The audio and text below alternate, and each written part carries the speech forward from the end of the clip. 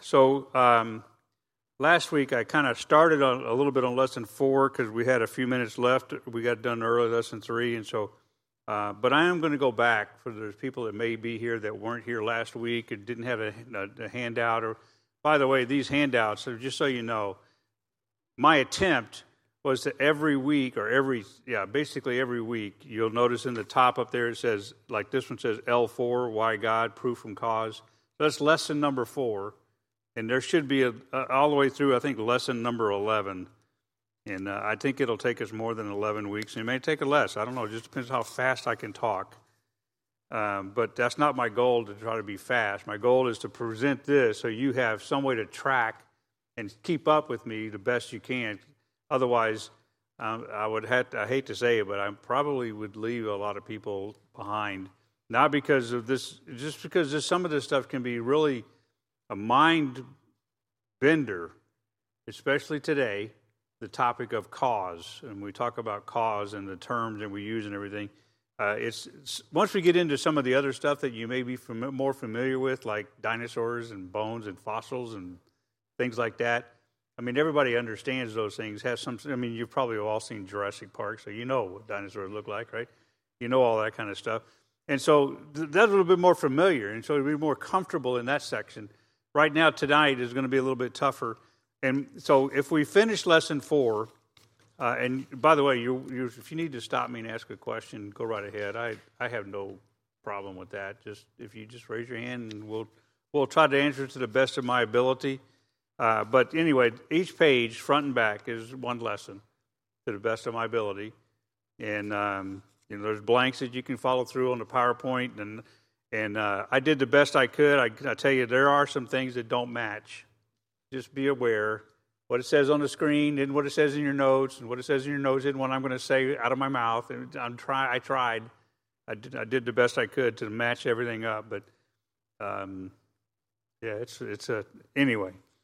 So okay, let's get started. All right, and I tried to weave the verses into your notes in places where like we'll talk about something, fill in a blank, and there'll be verses there to kind of support that part. But 1 Peter chapter 3 verse 15 kind of gives us. Gives us a direction for where we're going. It's 1 Peter chapter 3, verse 15 says, "But sanctify the Lord God in your hearts, and be ready always to give an answer to every man that asks you the reason of the hope that is in you with meekness and fear." And if you go back to the first week that we were here, this is week 4, so a month ago when we first started, I laid out for everybody what does the word apologetics mean? Where does it come from? What is that? Why do we use that word and so on? Just as a reminder, 1 Peter chapter 3 verse 15, if you just underline the phrase to give an answer, you just underline that phrase to give an answer, then you can write out the word right next to it, apologia, which is the Greek way of saying apologetic. And so the Greek word apologia means to give an answer.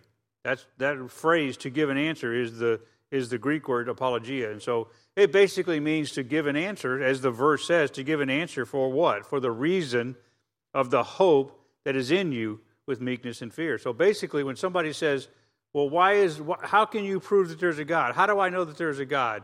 That's what these lessons, each topic that we're going to cover over the next several weeks, is about how to answer that in different ways.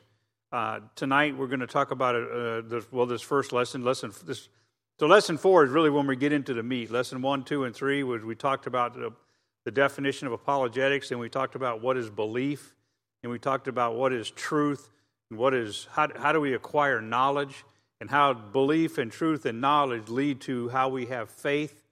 And I've stressed this several times that believers should not have. We shouldn't let the lost world, the atheistic world, tell us you're just a bunch of people that have blind faith. As soon as they say blind faith, you stop them and you say, no, that's not true. There's evidence out there for what I believe. The same evidence that you use to say that there is no God is the same evidence that I use to say that there is a God. You just look at the evidence incorrectly. You may not want to say it that strong, but that's basically it. Because we look at the evidence. We don't have a blind faith. We're not blind to the truth. We have an evidential faith. We have a faith-based truth, and that's what Peter is challenging you with, to say, hey, give a reason of the hope. Give it a reason of the belief that you have. You don't have a faith or a blind faith. In fact, Jesus Christ healed several blind people in the Gospels. Why? To demonstrate that you don't have to be blind to the truth. And so we don't need to be blind today. And so we don't have blind faith. We have an evidential faith. So today we're going to start with what may seem like a very obvious thing, but I need to deal with some of this kind of leading into this lesson, because words and terms and phrases, they're often, in fact, they're challenged many times by the world. They're challenged as often as any other proof of evidence. How we use the words, the terms that you'll hear me using frequently over the next several weeks. I would say that the majority of doubters and the majority of atheists and the majority of agnostics spend their time debating the technicality of a word far more than they debate the implications of their position. They want to take you to task over a word instead of trying to take you to task of what your actual belief system is, because they know that when you're strong in your belief system and they're telling you why God couldn't have possibly done this, why the universe couldn't have been created by God, and you say, okay, let me give you the truth based on the evidence that you won't look at, and then you give it to them. And so they don't want to debate that. They would like to challenge you on the words. And so tonight we're going to start with probably the one word, because this is a word that gets challenged a lot. God. The word God gets challenged a lot. What does that mean, God? And so let's describe God as we get started here. So we have God. Who is God? What is God? What does that mean, God? So defining who and what God is can be very difficult, because God is by nature a completely different form of anything than we are. I mean, we can describe ourselves, and we all are familiar because, generally we all look the same. We have 5 fingers and toes on each hand and leg, and we've got ears and noses. And we can do that, but we don't really know what God looks like. We know that Jesus Christ said, if you've seen God, if you've seen me, you've seen the Father. But that ain't the same thing, is it, as you meeting each other face to face and having a conversation with somebody. And so defining God can be a really tricky kind of thing. Therefore, we can only describe him by analogy. And we can only describe him by citing his attributes as revealed to us in the Bible. We can turn to the Bible and get his attributes. And now, what do I mean by attributes? Well, we'll get to that. It means attributes are his descriptive terms. It includes holiness. That's an attribute. He is holy. It means omniscience, omniscient. That means he is all-knowing. The word science kind of gives us the understanding of knowledge. He is all knowledge. He's all-knowing. Omnisapience, and I cannot remember. I was going to look that up this week, and I forgot. Omnisapience. So if you want to look that up and shout it out, that'd be great, because that's an interesting one that we don't talk about. But it is an attribute. Sapience. Omnisapience. And then omnipotent. The word omnipotent simply means he is all-powerful. And then omnipresent, I think that's pretty self-explanatory. He's always present. He is everywhere. He is also logical. He's righteous. He's just. He's merciful. He's gracious, and so on. So we can describe God in those terms. And he is revealed to us in his creation, in the pages of the Bible, and in the person of Jesus Christ. So we talked last week. Remember, I gave you 2 terms last week if you were here. Different kinds of revelation. There was 2 of them. Anybody remember what they were? Special revelation and general. Right. Okay, so what's the difference? Anybody remember the difference? What's special revelation? Well, he's revealed in Scripture. What about general revelation? In nature, right? So the 2 different things. One is God reveals himself in his creation. That's general revelation, and God reveals himself in his Scripture. That's special revelation. So if you have your Bible or just use the handout, it's got the notes, got most of the verses there. Exodus chapter 3, verse 14 So we need to look at Exodus and see what the Bible says about God, or what God says about himself, because he describes himself in a very special way, the way that we would never describe ourselves as. In Exodus chapter 3 and verse 14, it says, "And God said to Moses," so you remember that story, right, in Exodus, when God is up on the mountain and in the burning bush. Moses says, "I got to go see what this burning bush is all about." And he walks up there, and God says, "Hey, you take off your shoes. You're walking holy ground." And so he takes off his shoes and he looks at the bush, and then Moses is challenged. "Hey, I need you to go back," and he's sending him on a mission. Right? So God will send every one of us on a mission if we just listen to what he has to say. But anyway, the point is that God calls him up there, and then Moses is having a conversation about the thing that God wants him to do, which is to rescue or to free Israel from Egypt. And he says, "Well, who shall I tell him sent me?" And God answers it a question in verse 14. He said unto Moses, "I am that I am." And he said, "Thou shalt say unto the children of Israel, I am hath sent me unto you." So when Moses met with God, he said, "Who are you?" Or what do I tell him then? He said, probably gave the answer with the weight of eternity in that answer. I am is not I was or I will be. I am. And so what does that mean? He says, so God, God simply meant that he is the self-existent one who reveals himself. The one thing that's different about this God, the true, real, living God, and any other God entity that is out there in the world, is this God wants to reveal himself to every human being on the earth. This is the only God that wants to reveal himself to the rest of humanity, all of humanity. There is not a God of any lineage, of any sort, that wants to reveal themselves to all of humanity, except the God of the Bible. That's the only one. He wants to reveal himself. So this second phrase, the reveals himself, that phrase, that is the root of the debate between believers and non-believers, because non-believers have no problem with a self-existing universe. Okay, I'm going to frame this up in their terminology. They have no problem with a self-existing universe, but they don't believe that God has, if I'm on my page here, has revealed himself, so he can't possibly exist. That would be their argument for the most part. Too often the challenge that unbelieving world is this: show me the evidence. Show me the evidence. Yet that's the whole point of general revelation and special revelation. God has over and over and over revealed himself, and he constantly is revealing himself to every one of us. When you ask God, show yourself to me, God will show himself to you. When in your prayers, when you ask God, now you may not think that God reveals himself to you when you pray, but he does. We just don't look. We're not looking for God, so we don't see God, and we don't believe that he hears. So let me give you a list of the things that he has revealed himself in. This is not in your notes, and so I'm going to rapidly give you this. But I'll try to go a little slow. First, he reveals himself in deed, in the actions that he does. He reveals himself in actions. He reveals himself, as I already said, in creation.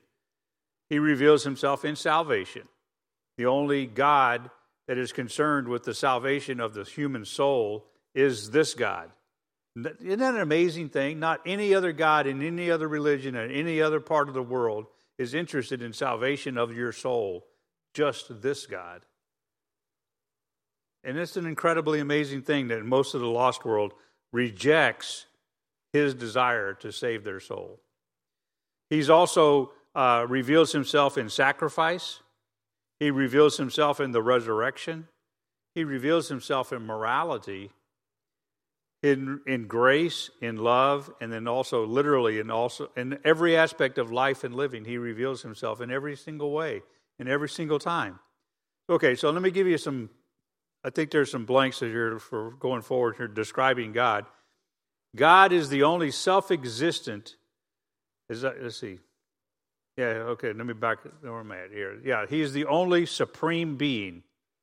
The only supreme being. What does that mean, supreme? That he's higher than everything else. There is nothing, there is nobody that's higher than God. So if you were to think about it and we don't have time to dig into this conversation right now, but if you think about Mount Sinai, where was God at? Top of the mountain. What's above the top of the mountain? Well, the mountain is just a picture or a type of the universe. So what's at the top of the mountain is the throne of God. So nothing can be above the throne of God.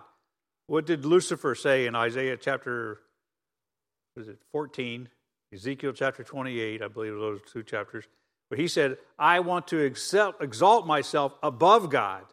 I want to be above God. And God says, sorry, that ain't going to happen. And so Satan was cast out for the attempts to try to put himself above. To be supreme means he's better than anything else. He's better than anybody else. He is past all understanding, except that he has revealed himself. We know him because he's shown himself to us. He is excellent. To be supreme means he is excellent in his being. Next, we have that God is eternally self-aware. He is eternally self-aware. What does that mean? God never gains knowledge. Now think about that. You and me, when we first were born, we didn't know a whole lot. And over a course of time, we've had to get ourselves educated. We've had to learn a skill. We've had to do a job. We've had to learn how to drive. We've had to learn how to swing a hammer. We've had to learn how to type it on a... I remember when I first learned typing, it was horrible. I never thought I would ever type after my typing class in high school. I do not know why I took that class, but I guess it was good. But anyway, the point is that God never gains information. It's not like God woke up and said, oh, I need to learn a thing or two here. God knows everything that's possibly knowable, God knows it all. And there is, it's summed up in God, for everything flows out from God. Everything flows out from God, so that includes life and goodness and grace and mercy, as well as condemnation, judgment, and rule. Everything comes from God. Okay, the next thing is that God, with God, there is no beginning, nor will he cease to exist. God is eternal. There's no beginning and no end of God. He is eternal. The definition of eternal is found in Psalms chapter 41, verse 13. It says, blessed be the Lord God of Israel from everlasting and to everlasting. From everlasting to everlasting. Amen and amen. He is from everlasting to everlasting. God is also, and we'll get into this a little bit more details, this word, God is non-contingent. He is not contingent upon anything for his existence. What does that mean, contingent? Well, we'll break down that here shortly. If not this lesson, I know it's in lesson 5. But anyway, we'll get to that. So hang on to that. Just keep in mind that God is contingent. Next, God is transcendent. To be transcendent is to be outside of something. He is outside of everything that is created. He is not inside the universe. God created the universe, but he didn't create himself. He's outside of the universe. In fact, I don't remember what the name of the verse is, but in Isaiah, and I can't remember right now, but I always imagine myself in his, not myself, but I imagine his verse. It says that God has weighed the universe in the span of his hand. Ron, you remember that verse? I thought it was Isaiah. Anyway, that's okay. It doesn't matter. You got to look up span of his hand. You'll find that. God is holding the whole universe. He is transcendent outside of everything. And he's holding everything else that's created in the span of his hand. Next, God is the creator of all things. I think everybody agrees with that. Isaiah 44, verse 24, says that the Lord, thy Redeemer, and he that formed thee from the womb, I am the Lord that maketh all things, that stretcheth forth the heavens alone, that spreadeth abroad the earth by itself. That's Isaiah. Colossians chapter 1, Paul writes in verse 17, he is before all things, and by him all things consist. And in John chapter 1, verse 3, the Apostle John writes, all things were made by him, and without him was not anything made that was made. Without God's involvement, nothing was made without him being there. And then the next is that God is the only God. As I said before, Isaiah 45, verse 21 says, tell ye and bring them near. Yea, let them take counsel together Who hath declared this from ancient time? Who hath told it from that time? Have I not the Lord? Have not I the Lord? And there is no God else besides me, a just God, a Savior. There is none besides me. And then next chapter in Isaiah 46, verse 9, remember the former things of old, for I am God, and there is none else. I am God, and there is none like me. There are no gods like this God. This is an incredibly amazing God. You couldn't put this description on any other God that claims to be God in the world.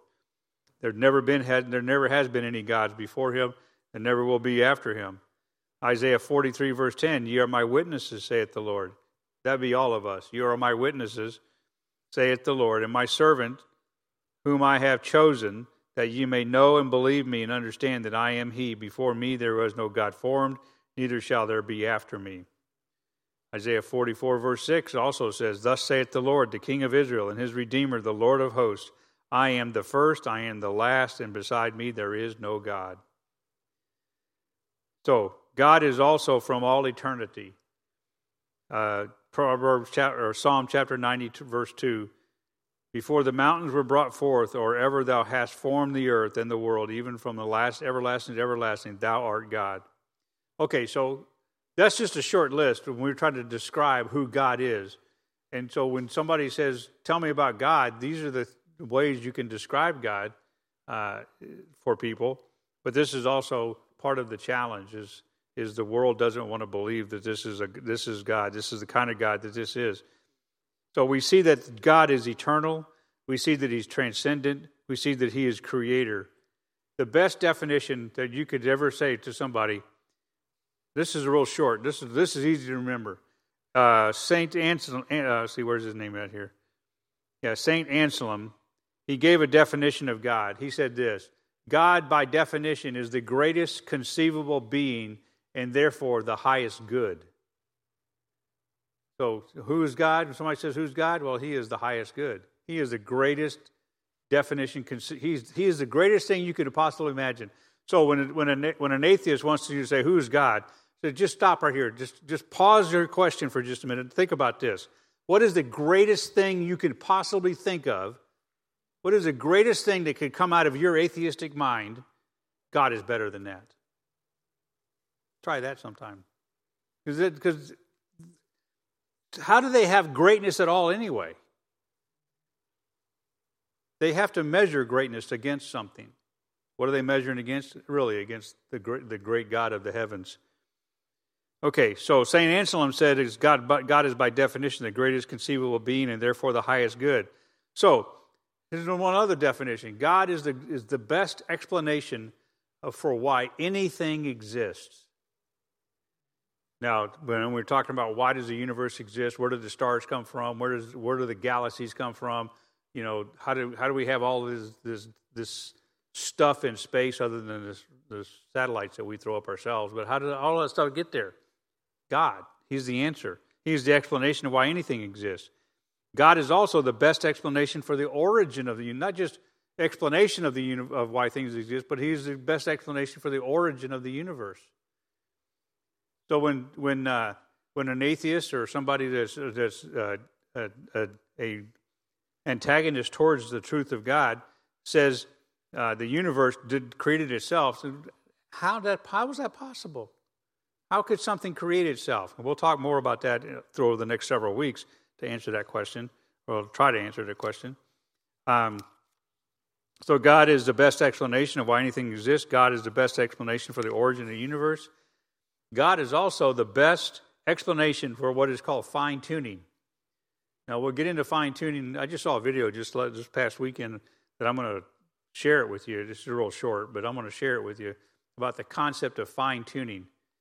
And I think you probably already know what fine-tuning means. Just, tune it finely, like trying to dial in we used to dial in our radios, try to get it fine-tuned and get it working right.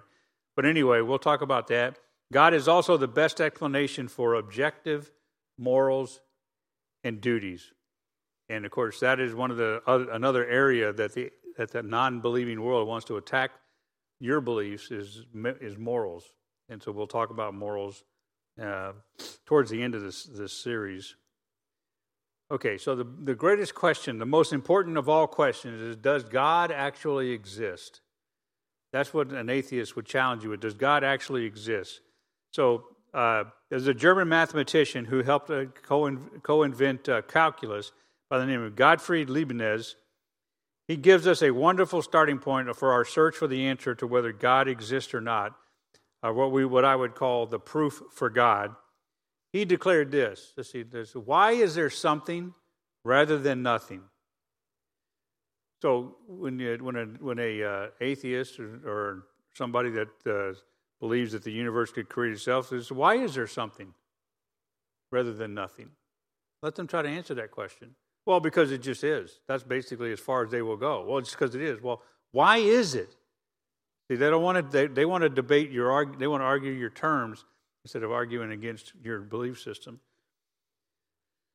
The depth of that question, why is there something rather than nothing, is really the ultimate end of many questions that humans ask that plagued man for centuries. That's the ultimate why question, right? It's the ultimate why question. It's kind of like, why am I here? It's kind of like, why was I born? Why will I die? All find the answer in the same place in his question is, well, why is there a God? If you don't have you can't really answer those questions of why you're here, why you were born, why you will die. You can't answer those questions if you don't have a God. Those questions are unanswerable by the lost world and the atheist world and the non-believing world. They can't answer why you're here.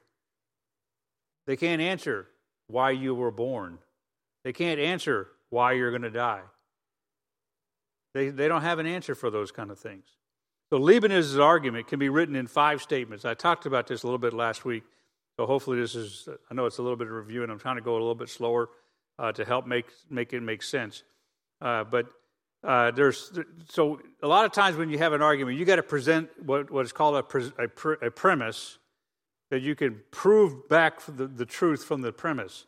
So in Leibniz's argument, he can be written in 5 statements. 3 of them are what's called a premise, and 2 of them are conclusions. So he makes these statements. If this is true, then that's true. That's kind of like an if-then type of a situation. So everything that exists has an explanation for its existence. That's the first premise that he's making. Everything that exists has an explanation for its existence. The second premise that he makes the statement of is that if the universe has an explanation of its existence, that explanation is God. So again, go back to the atheist who said the universe is created. So, well, how? What is the origin? How did the universe begin to exist? You don't have an answer because you don't want to apply God as the answer. Third question is, the third statement that Leibniz will make is that the universe actually exists. How many of you know that the universe exists? We all do, because we live in the universe. We're part of it. We're here, so we know. So that's a true statement. Okay, so if those 3 statements are premises and truth statements, then we can come to these conclusions. First conclusion, the universe has an explanation of its existence because it exists. And so you kind of work yourself back. The universe exists. So we're starting the conclusion number 4, statement 4, and we're working our way back. And each one of those 1, 2, and 3 statements lean into the truth of statement 4. The universe does exist. We all admitted the universe exists. Number 2, the universe has an explanation, and that explanation is God. So we're not there very far off. And first, everything that exists has an explanation for its existence. And so it gives us number 4, which also gives us number 5. Therefore, the explanation of the universe's existence is God. So he's making some premises statements. He's making some statements, and he correlates those statements to a conclusion.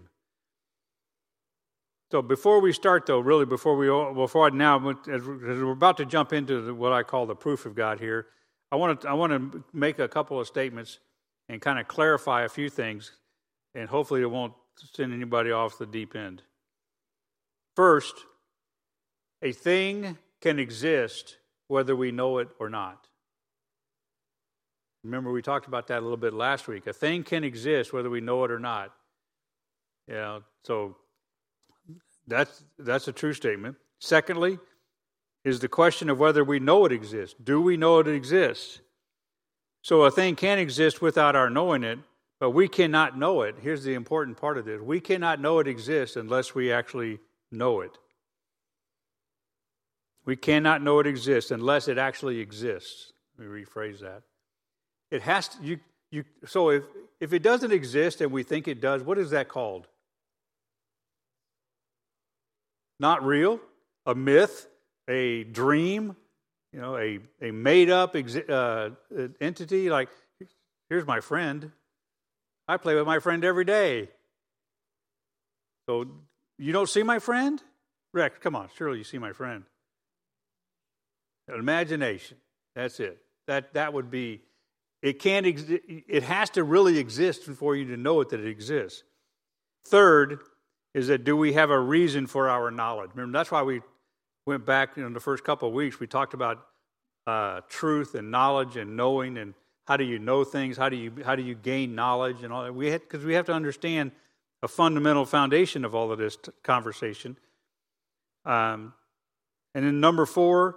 There is the question of whether there is reason that it exists, and is reason a proof that it exists? Is reason a proof that something exists? Most of the reason that we give for why we believe really kind of amounts to just probabilities.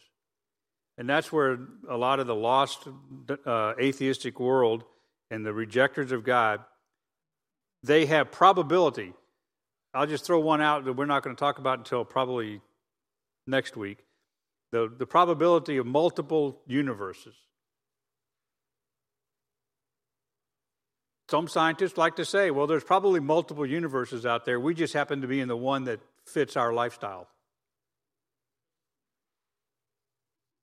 Okay, well, how do you know there's multiple? Because probably there is. Probably there is. I mean, somebody wrote a theory that there's multiple universes. So probably because the scientist wrote a theory, probably there is multiple universes. That doesn't make sense. You're all laughing, but that's the way the world is. And the fifth thing is, if there is a proof, is it a scientific proof? Is it a proof by experiment, by observation, or by measurement? Those are physical things. We talked a little bit about that last week, or a couple weeks ago now. Philosophical proofs can be good proofs, but they do not have scientific. They don't have to be scientific proofs. And unfortunately, you can't measure a philosophical proof. So we can answer yes to the first 4 of these things that are on the board, of these questions about the existence of God, but not to the 5th, because we cannot measure God. We can't actually measure Him. We can't experiment on God. We can't do a measurement of God. We can't observe God. We can observe God's results, but we can't observe Him.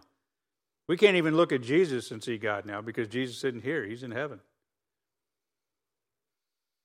Okay, so let's talk about the first proof. Because remember, I went through a list of, we got like, I think 8 or 10 proofs that we're going to be talking about. So the first proof is this one, the proof of cause. And I apologize because this is going to like, what? You're going to say what a lot here in the rest of the hour.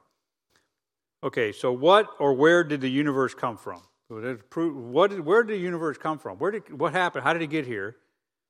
Was it always here? Is it really here? What is the purpose of the universe? Of what is here? These are some of the questions that are valid and rational questions to ask, and this is the type of questions that a lot of atheists would ask you, because they'll throw out God and then they'll want you to answer these questions. But when you ask them, they'll turn around and walk away from you. The way we view the universe ultimately leads to the kind of answer that we're able to supply and are willing to acknowledge. So Leibniz's, Leibniz's premise, the three premise statements with the 2 conclusion statements, raises the question, does the universe have a cause? Does the universe have a cause? Basically, what caused the universe? You don't understand what I mean by cause, and I'll dig into it a little bit more deeper here shortly. But what caused that? What caused whatever, the circumstances? What caused the kid to go into the school and shoot people up? What caused it? We want to know the cause. We have to have a cause. But ultimately, to answer the cause of the universe, ultimately leads to the proof of God. What caused the universe? We'll land on the answer is God. Okay, so all current scientific literature points to the reality that there was a cause to the creation of the universe and all matter and energy. Now, when I say that, I want you to know that all scientific literature says that the universe had a cause. But then most people will say that the universe is just here. It just showed up. They don't know why the bang blew. They don't know where the firecracker came from. They don't know who lit the fuse. They don't know how the fuse got lit. They don't know how long the fuse was. They don't know how much gunpowder was in there. They don't know any of those kind of things. But they'll say that the universe had a cause, but they won't answer the cause. And we'll get to all of these. I'm just laying out the premises and the explanations right now. Okay, so if the universe had a beginning, then it has not always existed. Okay, so we know God is everlasting, from everlasting to everlasting. But if the universe had a cause, if the universe had a start, it has not always existed. Does that make sense? Okay, I'm long as you're not twisting your head yet. So the universe has always existed. So if the universe has not always existed, then something else must be the cause for its current existence. The question is, what caused the current existence of the universe? Leibniz's argument is basically very simple. It's natural, it's intuitive, and it's commonsensical. The whole universe is a vast interlocking chain of things that were caused to come into existence. Okay, so does the universe itself have a cause? We're trying to nail down this, because once we nail this down, we'll nail down God's cause. Where did God come from? That's the question that the lost world likes to challenge. Who caused God? If God caused the universe, who caused God? That's always where they go, and we've got a response to that. Is there a first cause? A first cause. Referred to, and now this is where we're like, what? Is there a first cause referred to as an uncaused cause? Yeah, uncaused cause. I'll explain that a little bit deeper. Does this prime cause, this first cause of the universe itself, have a cause? Does the first cause, the prime cause, the cause that started the universe, does it have a cause? Where'd that bomb come from? Where'd that firecracker, where'd the fuse, all that stuff, where'd it come? Is this a cause that is caused externally? And is it a cause or as part of the whole chain of causes? Or is it an uncaused first cause? Is it an uncaused first cause? So I believe, I think I might be too far ahead of myself here. Now, I believe, and Scripture declares, that this prime first uncaused cause of the universe is itself a necessary uncaused cause. I know that's a mouthful of causes, a lot of uncaused causes there. So hang with me. What this means is that it does not need any external force to act on it to sustain it. It is not contingent on an external force. So such a force would have to be God. The force that created, started, and keeps the universe in existence has to be a strong power. We've already talked about the description of God. A strong power like God. The truth for cause answers the question, does the universe have a cause? If there is a first uncaused cause, then of necessity it is independent, self-explanatory cause with nothing above it, before it, or supporting it. So such a cause would have to be God. If we can prove that there is such a first cause, then we have proved that there is a God. So we're talking about, to go back up to that first line up there, is there a first cause referred to as an uncaused cause?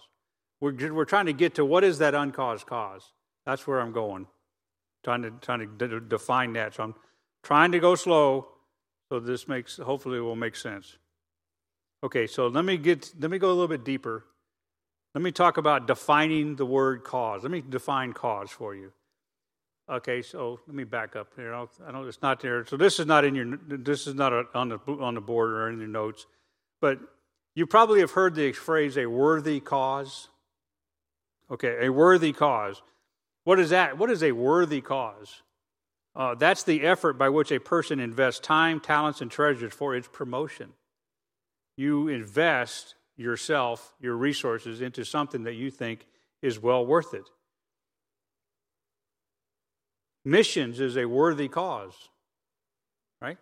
Missions is a worthy cause. You invest in missions. You invest in missionaries because it's a worthy cause. You probably have heard the other phrase, cause and effect. The result of force or effort acting on a physical, tangible object or an item is the cause and effect. The action of pushing, when applied to an object, results in the effect of it. You push hard enough, you're strong enough, it'll move when you push it, right? Cause and effect. Cause is defined as the effort. We're still not on my notes yet. Cause is defined as the effort or force that results in the effect and some sort of an effect on the object. Okay, so objects, and am I doing okay? Tracking the notes good? I think you're supposed. I got my my guide back there helping me make sure I'm on the right place. You don't know? Okay, I've gone past her. In that spot where we were going to delete that line. Anyway, never mind, Julie. That's okay. Huh? You haven't passed it yet. Okay. Okay, so objects are classified as either. Oh, it's not up there either. I think what? I'm lost. I got my head on wrong. Anyway. Okay, I'm sorry. Objects are classified either necessary or contingent on things. Objects that are dependent on an external force for its existence are called contingent. So let me give you an example of a contingent object. You're contingent on living by the atmosphere that we live in. If the atmosphere changes, you won't live anymore.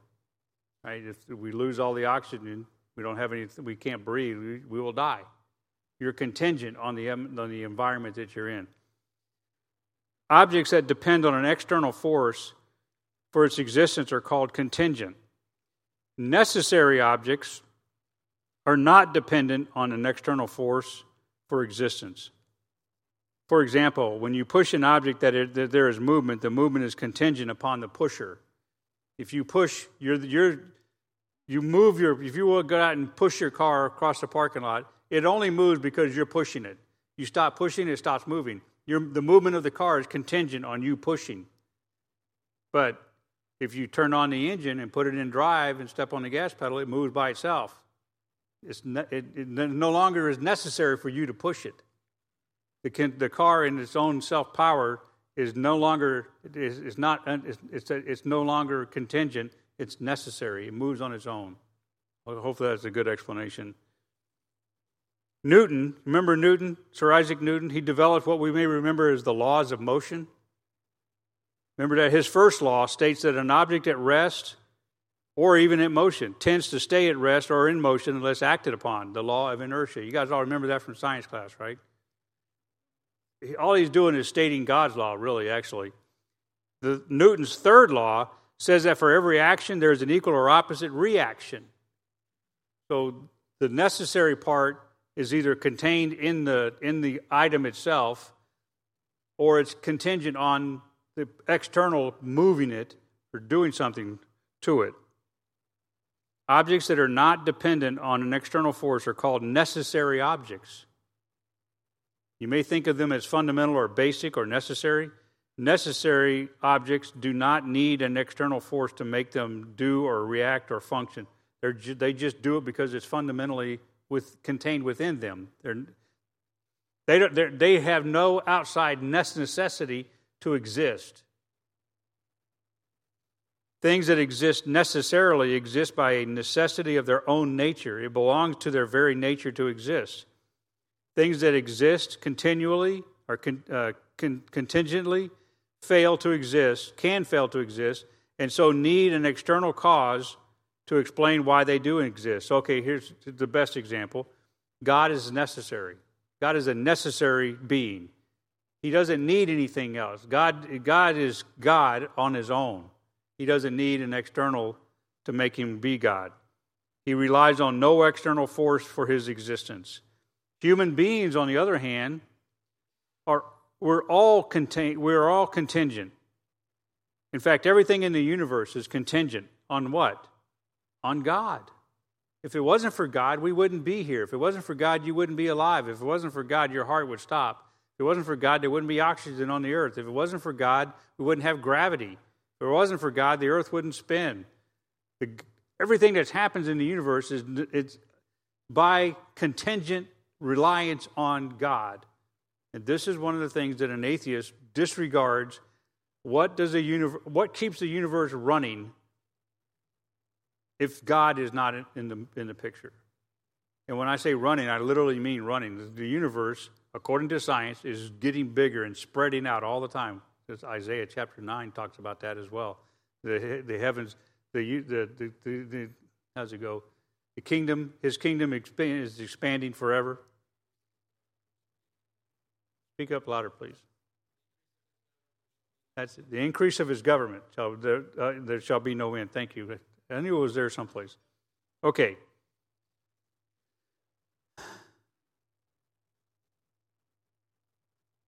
As early as 350 AD, a man named Aristotle taught the truth of cause by describing 4 situations that define causes and that they describe exactly what God has done. Okay, so I'm going to give you it's a long-winded illustration of cause, 4 different kinds of cause, and all of these define something that God does. So hang on, let's see if we can make this work. First, I got to go back to this, because I've hit this a couple times. The first uncaused cause, let me define first uncaused. I'm going off the slides here because it's not in my notes at this point, but I want to go ahead and move on. Imagine a chain with an infinite number of links. One link holds up the other link. On one end is an anchor. The anchor is hooked to the universe. One link holds up the anchor or the universe, but what is holding up the other end? Everybody knows just imagine a log chain. Let's just do a log chain. You wrap the chain around the log because you want to pull that log to the other side of your property. It's a 1/4 mile wide, and you want to move your property. What are you going to do with it? What are you going to hook the other end? So you tied the chain to one end to the log. What are you going to tie the other end of the chain to? Truck. Okay, so you have to have some power. Imagine the chain attached to the universe on one end, but on the other end, what's it attached to? The universe, the lost world says there's nothing. There's nothing there. It's just a bunch of chains, cause by cause by. Each one of those links represent what's the word? Infinite number of causes. So they'll say there's always a cause that caused a cause, and always a cause. So it's almost a song. For some reason, I just thought about Wizard of Oz. Anyway, there's a cause for cause for cause. But someplace at the end of the cause chain, there's got to be a mover chain. There's got to be a mover. That's God. So when we're talking about an uncaused cause, God doesn't need a link on the backside of him while he's holding on the front side of the chain. Because he's holding the universe. He's keeping it up where it needs to be. And he's using the chain, which is his power, which is his command, which is his word, and he's holding that chain. If he lets go of the chain, the universe would stop existing. But God will never let go of the chain. But the atheist will say, well, there's just a whole bunch of links on that chain. How many? Well, as many as it takes for you stop talking to me. Okay, so I hope that was a good explanation. Let me go back to cause again. And Aristotle and his 4 causes. I think we're going to be there. Okay. I think I've already said all of this stuff. So I kind of held myself up on that chain. I wanted to get back to that. So here we go. The proofs for God. The four kinds of causes there are. There are literally 4 causes, and they're really simple to grasp. There's material cause. What are things made of? Material causes, what are things made of? An example would be a table. A table is generally made out of wood. I mean, some tables are made out of metal, but they're made, right? They're made. They're material. They're made. So let's go with the wooden table for right now. The universe is made out of God's desire to express himself. Jeremiah 10:12, he hath made the earth by his power. He hath established the world by his wisdom, and hath stretched out the heavens with a chain by his discretion. Hebrews chapter 11, verse 3, through faith we understand the worlds were framed by the word of God, so that the things which are seen were not made of things which do appear. God has just materially made the universe. Another form of cause is, the form and pattern, a formal cause. So let's go to this piece of wood again, this tabletop. A table has a flat top and 4 vertical pieces that we call legs, and that counts as a table. Form and pattern. Remember, God talked about the form and the pattern. In Hebrews chapter 8, verse 5, he says, who serve unto the example in the shadow of heavenly things, as Moses was admonished of God when he was about to make the tabernacle. For see, saith he, that thou make all things according to the pattern showed to thee in the mount. So, form and pattern. Hebrews chapter 1, verse 2 and 3, hath in these last days spoken unto us by his Son, whom he hath appointed heir of all things, by whom also he made the worlds, who being the brightness of his glory and the express image of his person, and upholding all things by the word of his power, chain. When he hath by himself purged our sins, sat down on the right hand of the majesty on high. Okay, so we have material cause, we have pattern cause, then we have efficient cause. Here we go. One more. Efficient cause. What or who it's made by.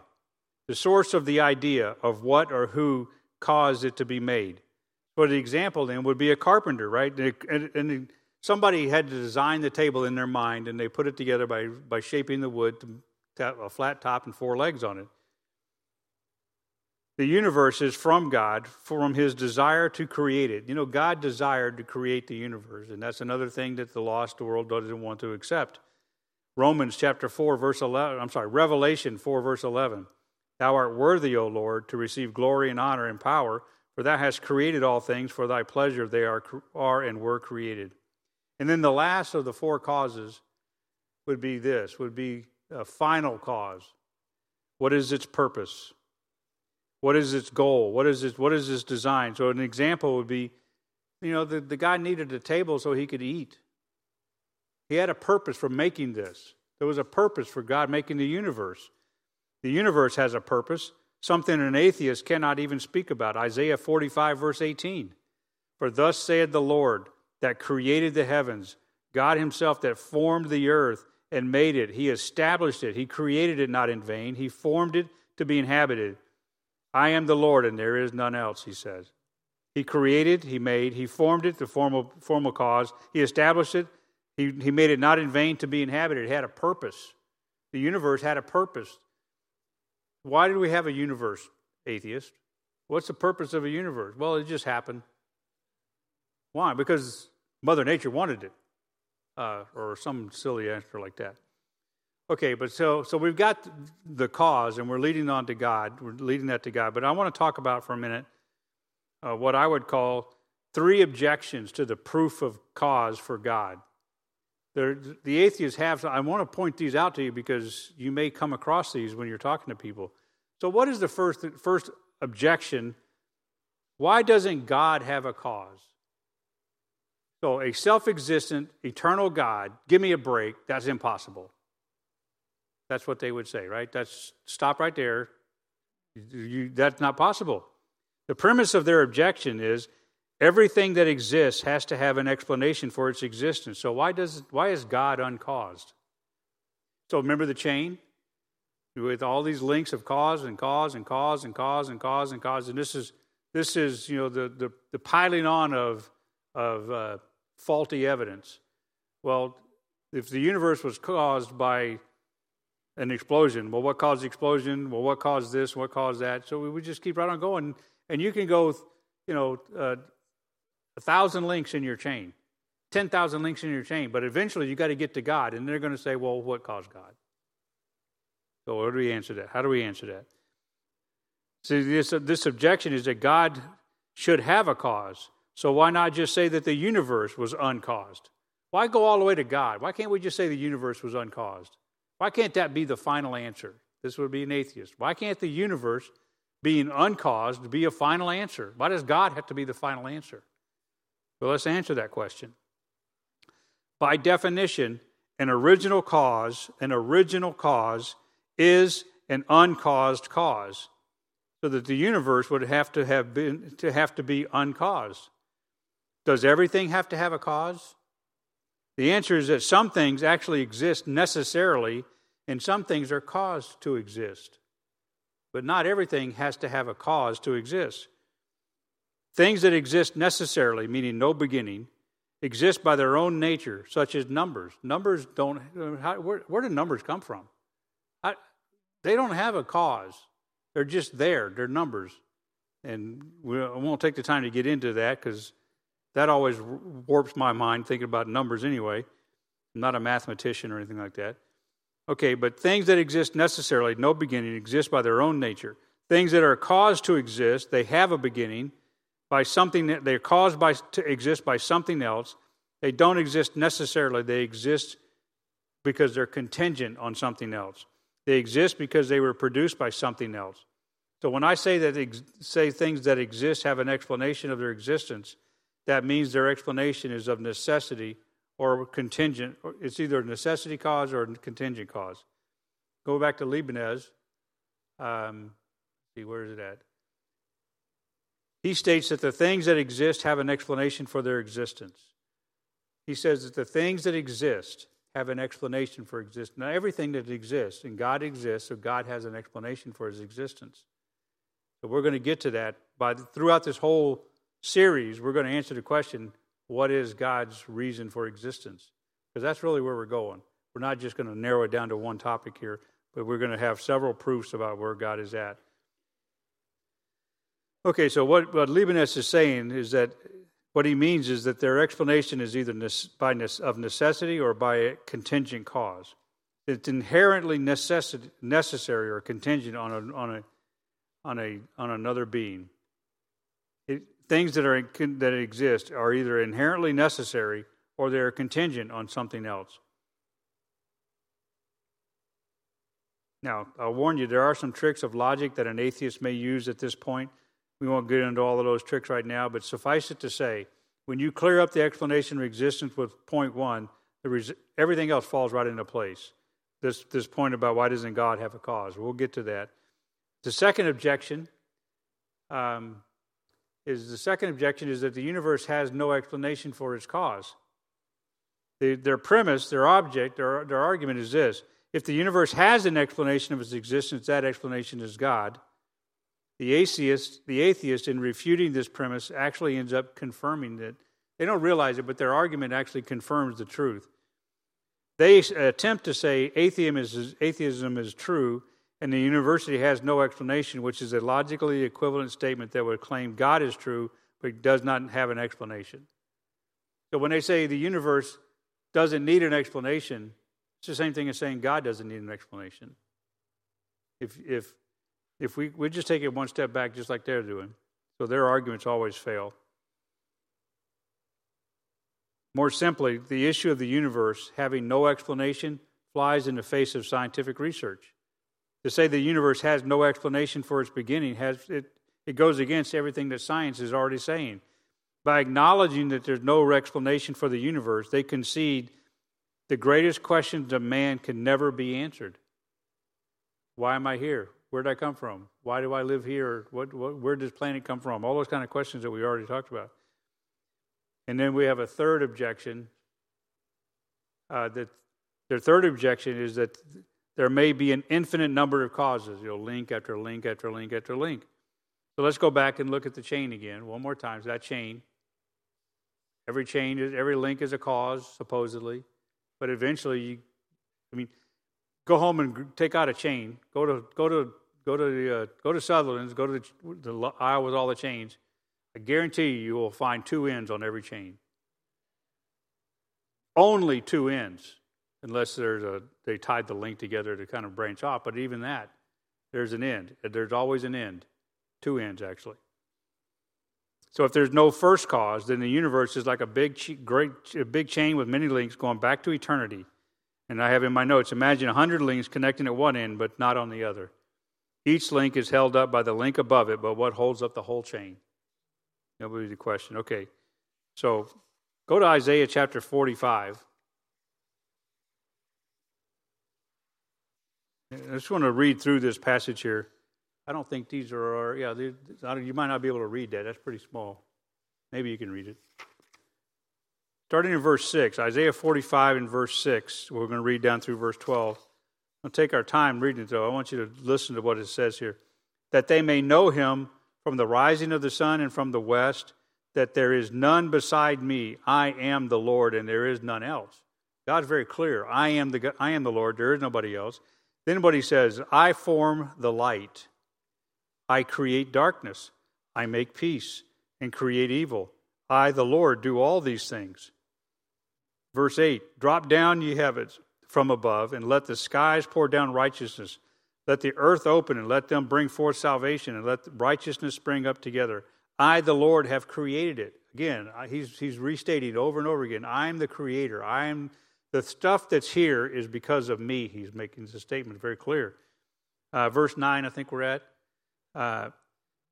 Woe unto him that striveth with his master. Let the potsherd strive in the potsherds of the earth. Shall the clay say to him that fashioned it, what makest thou? Or thy work, he hath no hands. Woe, verse 10, woe unto him that saith unto his father, why begettest thou? Or to the woman, why hast thou brought forth? Verse 11, thus saith the Lord, the Holy One of Israel and his Maker, ask me things to come concerning my sons and concerning the work of my hands. Command ye me. That's a challenge right there to the atheist. Ask me things to come concerning my sons and concerning the work of my hands. Go ahead, ask me about the things that I've done. Because you won't accept the answer, but I will answer. Verse 12, I have made the earth and created man upon it. I, even my hands, have stretched out the heavens, and all their hosts have I commanded. So let me just say this. These verses, 6 through 12, they declare the creative force that brought forth from God all that is created. And even the Apostle Paul, he understood this. He said in Colossians chapter 1, verse 16, he says, for by him were all things created that are in heaven, that are in earth, visible and invisible. He created all things. He made all things. Everything that's in heaven, and so heaven is the universe. Heaven is not just where his throne is at. Heaven is the entirety of the universe. It's everything. In fact, Paul, you remember when Paul said, I think it's in 1 Corinthians or 2 Corinthians. I had to think about that. And he said he went to the third heaven. But he had to get to this from this first heaven through the second heaven to the third heaven being where the throne of God is at. But here, Paul is very clear, all things are created that are in heaven. And that's a singular. Genesis chapter 1, heaven is singular. He created heaven and put everything in it, life and everything there is. Okay, so let me just talk about the logical necessity, because we're almost out of time here. The logical necessity of an uncaused cause. It's logical. I know it doesn't make sense, but there are 6 pieces of logical evidence pointing to God as the uncaused cause. Number 1, logic demands a cause for every effect. And God is the logical cause for every effect. This is not rocket science. This is common sense. From a scientific standpoint, no one has yet observed an exception to this rule. As many things as scientists like to measure, they cannot measure this and try to come up with an exception to this rule, that logic demands a cause for every effect. Logically, there's a cause for every effect. Number 2, the universe demands a very great cause. Wouldn't you agree with that? A universe demands a great cause because the universe is pretty big. We're not talking about making a mountain out of a molehill type of thing here. We're talking about making a universe. Everything that's contained was in God's mind, and he just spoke it, and there it was. An incredible thing that happened. The universe demands a very great cause, and God is the greatest cause. So let me go slow on this so everyone here will understand the issue.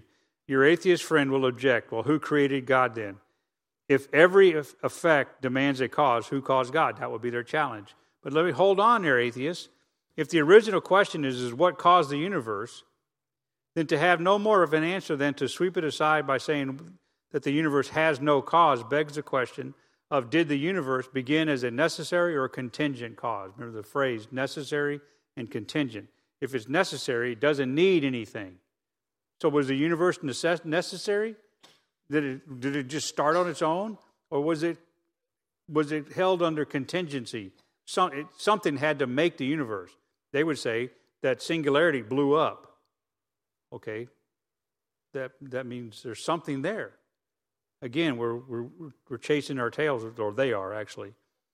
So, for them to just answer with what caused the universe, then it has no more of an answer than to sweep it aside by saying the universe has no cause, begs the question of did the universe begin as a necessity, as necessary, or as contingent cause?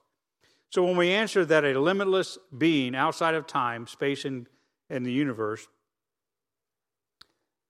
when we answer that a limitless being outside of time and space caused the universe, we're not only answering the question more directly than the atheists and all the scientists who plead the inability of science to measure this or to answer this point, we are also giving the necessary logical answer, because nothing that is already a part of the universe could have created the universe. Nothing that's part of the universe could have been used to create the universe. The universe had to be created from something else. Remember what Leibniz says, nothing out of nothing is nothing. We'll get to that next week, actually, I think. Okay, so Bertrand Russell, one of the most prominent philosophers and atheist type of persons this side of the century, but for all of that, his arguments against the existence of God were just really weak. So I don't think I have it on the board. No, I don't. But this is a quote that he said. The fallacy in the argument of the first cause is that if everything must have a cause, then God must have a cause. If there can be anything without a cause, it must just as well be the world as God. So then there cannot be any validity in the argument. He's just basically arguing everything I just said. Why can't the universe be an uncaused cause? So now, here's the thing. No man living on this side of the scientific discoveries of the last 50 years can make the statement that Russell does, but look at the logic of what he said. He basically said logically that something can't come from nothing. The atheist objects, but you say God came from nothing, and that's a logical fallacy. You can't say something came from nothing at the same time claiming that God came from nothing. That's what Bertrand Russell's point is trying to make. You can't say that things can't come from nothing and then say that God came from nothing. And I'm not saying that God came from nothing. That's not my point at all. Psalm chapter 90, verse 2, before the mountains were brought forth, or ever there hast formed the earth and the world, even from everlasting to everlasting, thou art God. God has always been. He didn't start in eternity past. He was always been. There never actually is a time for eternity past as far as God is concerned. It's just God has always been. Here's what's logically fallacious and actually self-deceiving. To put God into a box of your own making and say that he has to exist by your definition doesn't fly. Not only does the atheist do that, but he has also says that God has to make an appearance to him on his own terms before he will believe in his existence. Isn't that amazing? They won't accept God as if God was to come to them. God would come on his terms, just the same way he came to you. Came to you on his terms. You couldn't demand God. You can't come like that. You have to come like this. It's like saying, no, you have to wear a suit and tie before you can present yourself to me as God. You have to glow in the dark or whatever. Hooks of stupid little things like that. But God says, I'll come to you in any way I want. But they won't accept him unless they come on their terms. In other words, evidence such as the infinite complexity of the DNA code, which we'll talk about later on, next couple weeks. The infinite complexity of the DNA code is not satisfactory to the atheist. I want him to levitate this podium while I'm watching.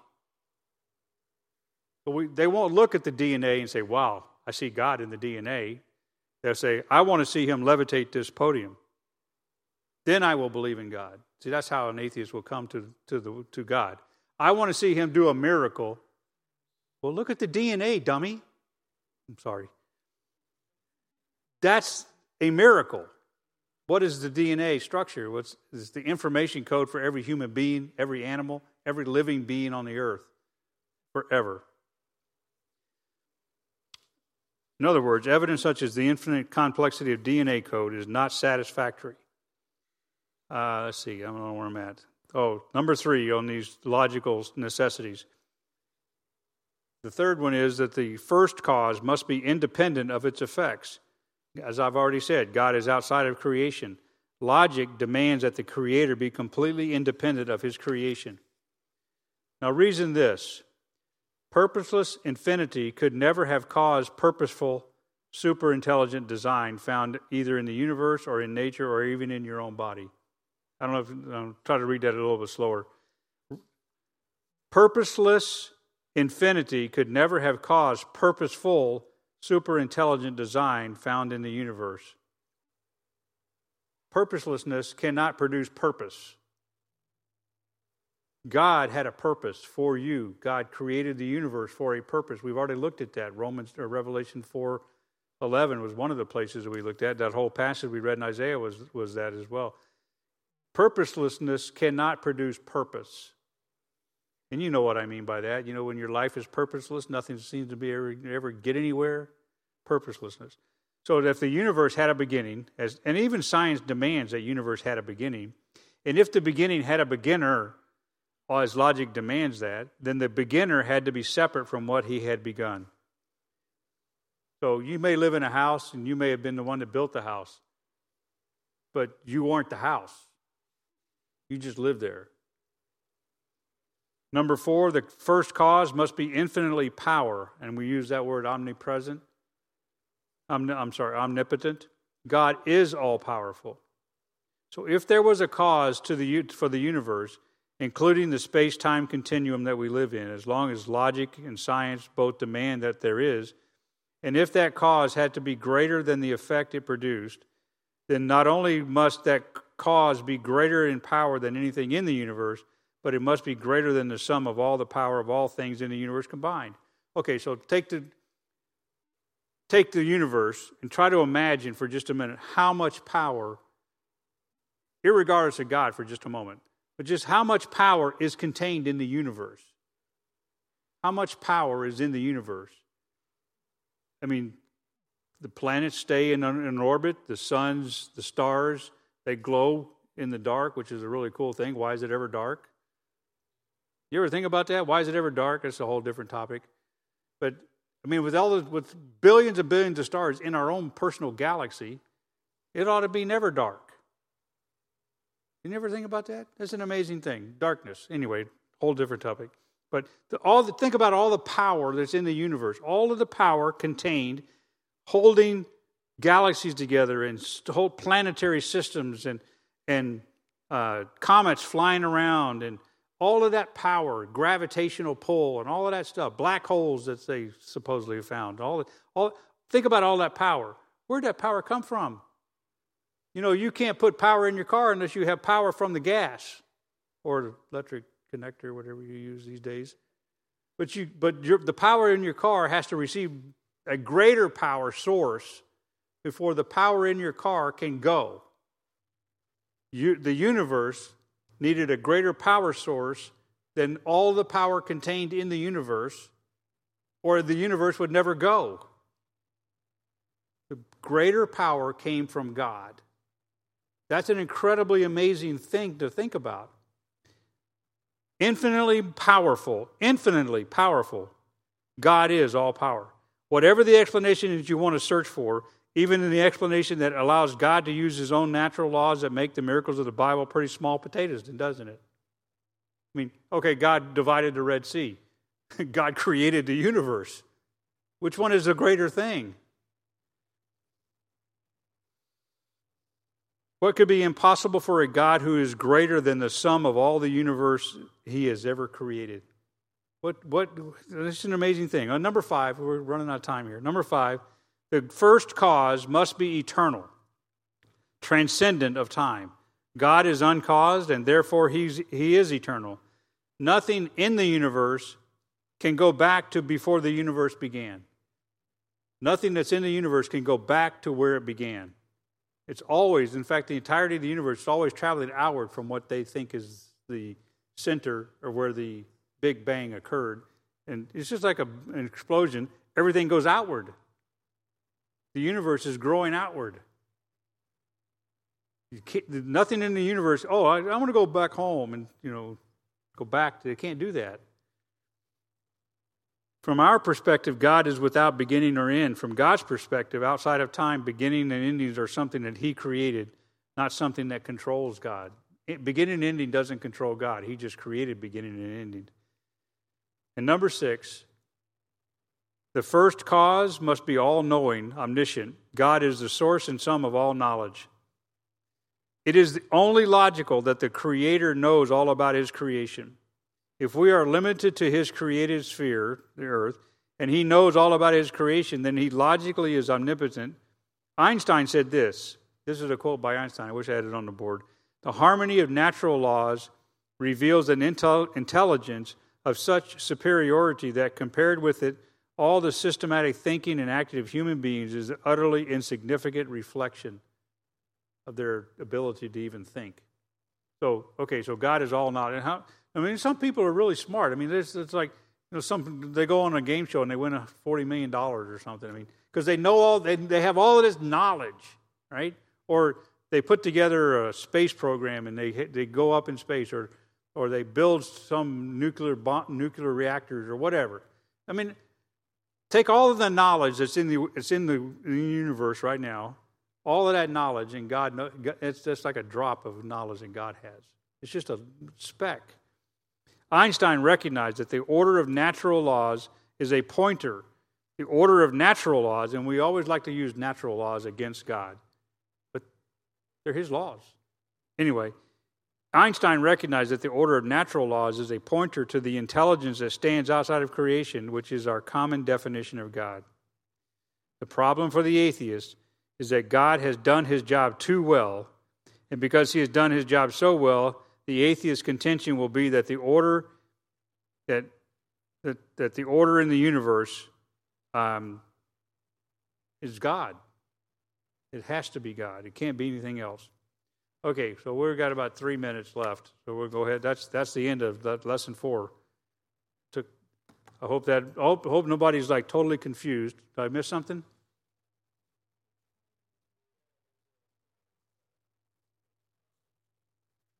Okay, well, I must have left that page at home. Just click over here. Okay, we'll do it this way. Okay, so the cause must be necessary, as everything else depends on it. The cause must be infinite. So when I'm talking about first cause, this is the definition of first cause. Must be necessary, must be infinite, must be diverse, yet have unity. The cause must be intelligent. Now, that bang that blew up wasn't too smart, got too close to the fireworks. The cause must be purposeful. It deliberately created everything. And remember the table? The table had a purpose. He built the construction guy built a table because he needed to sit down and eat a meal. And the cause must be moral. No moral law can be had without a moral law giver. And we will get to moral law here probably, before this is over with. I don't know exactly when. I don't know what lesson it's in, but you can see in your notes where we get to more morality and evil and suffering and all of that. Lastly, I think the cause must be caring. If He's not caring, there's no moral laws would have been given. So where does morality come from? Well, it comes from God, and we will talk about morality in depth when we get to that. But if there is no caring, if the Creator doesn't care about you, there is no morals in the universe. So, and then, proof 2 from creation. That's next week. Proof 2 from creation. So there we are. Did I get all the blanks this time? Looking okay. Any questions on anything? Everybody okay. Well, praise the Lord. Well, let's pray and we'll be done. Father in heaven, Lord, thank you for your Son, Jesus Christ. Thank you for this lesson on cause and the proof that you do exist. There is no way that we could avoid knowing that you exist. You had a cause for everything. It was your plan. It was your purpose. It was your intent to create all things that have created so you could be revealed. And we never want to lose sight of the fact that is the key part of this creation. You created that you might be revealed because you wanted all life, every soul, to know who you were. And we just thank you for that. Ask, Father, if you dismiss us with your prayer or with your blessing. Keep us safe on the road if it's raining. Pray for those that couldn't be here tonight, Lord. Thank you for anybody that's watching online. Ask you to bless everything. Bless everybody. In Jesus' name, amen.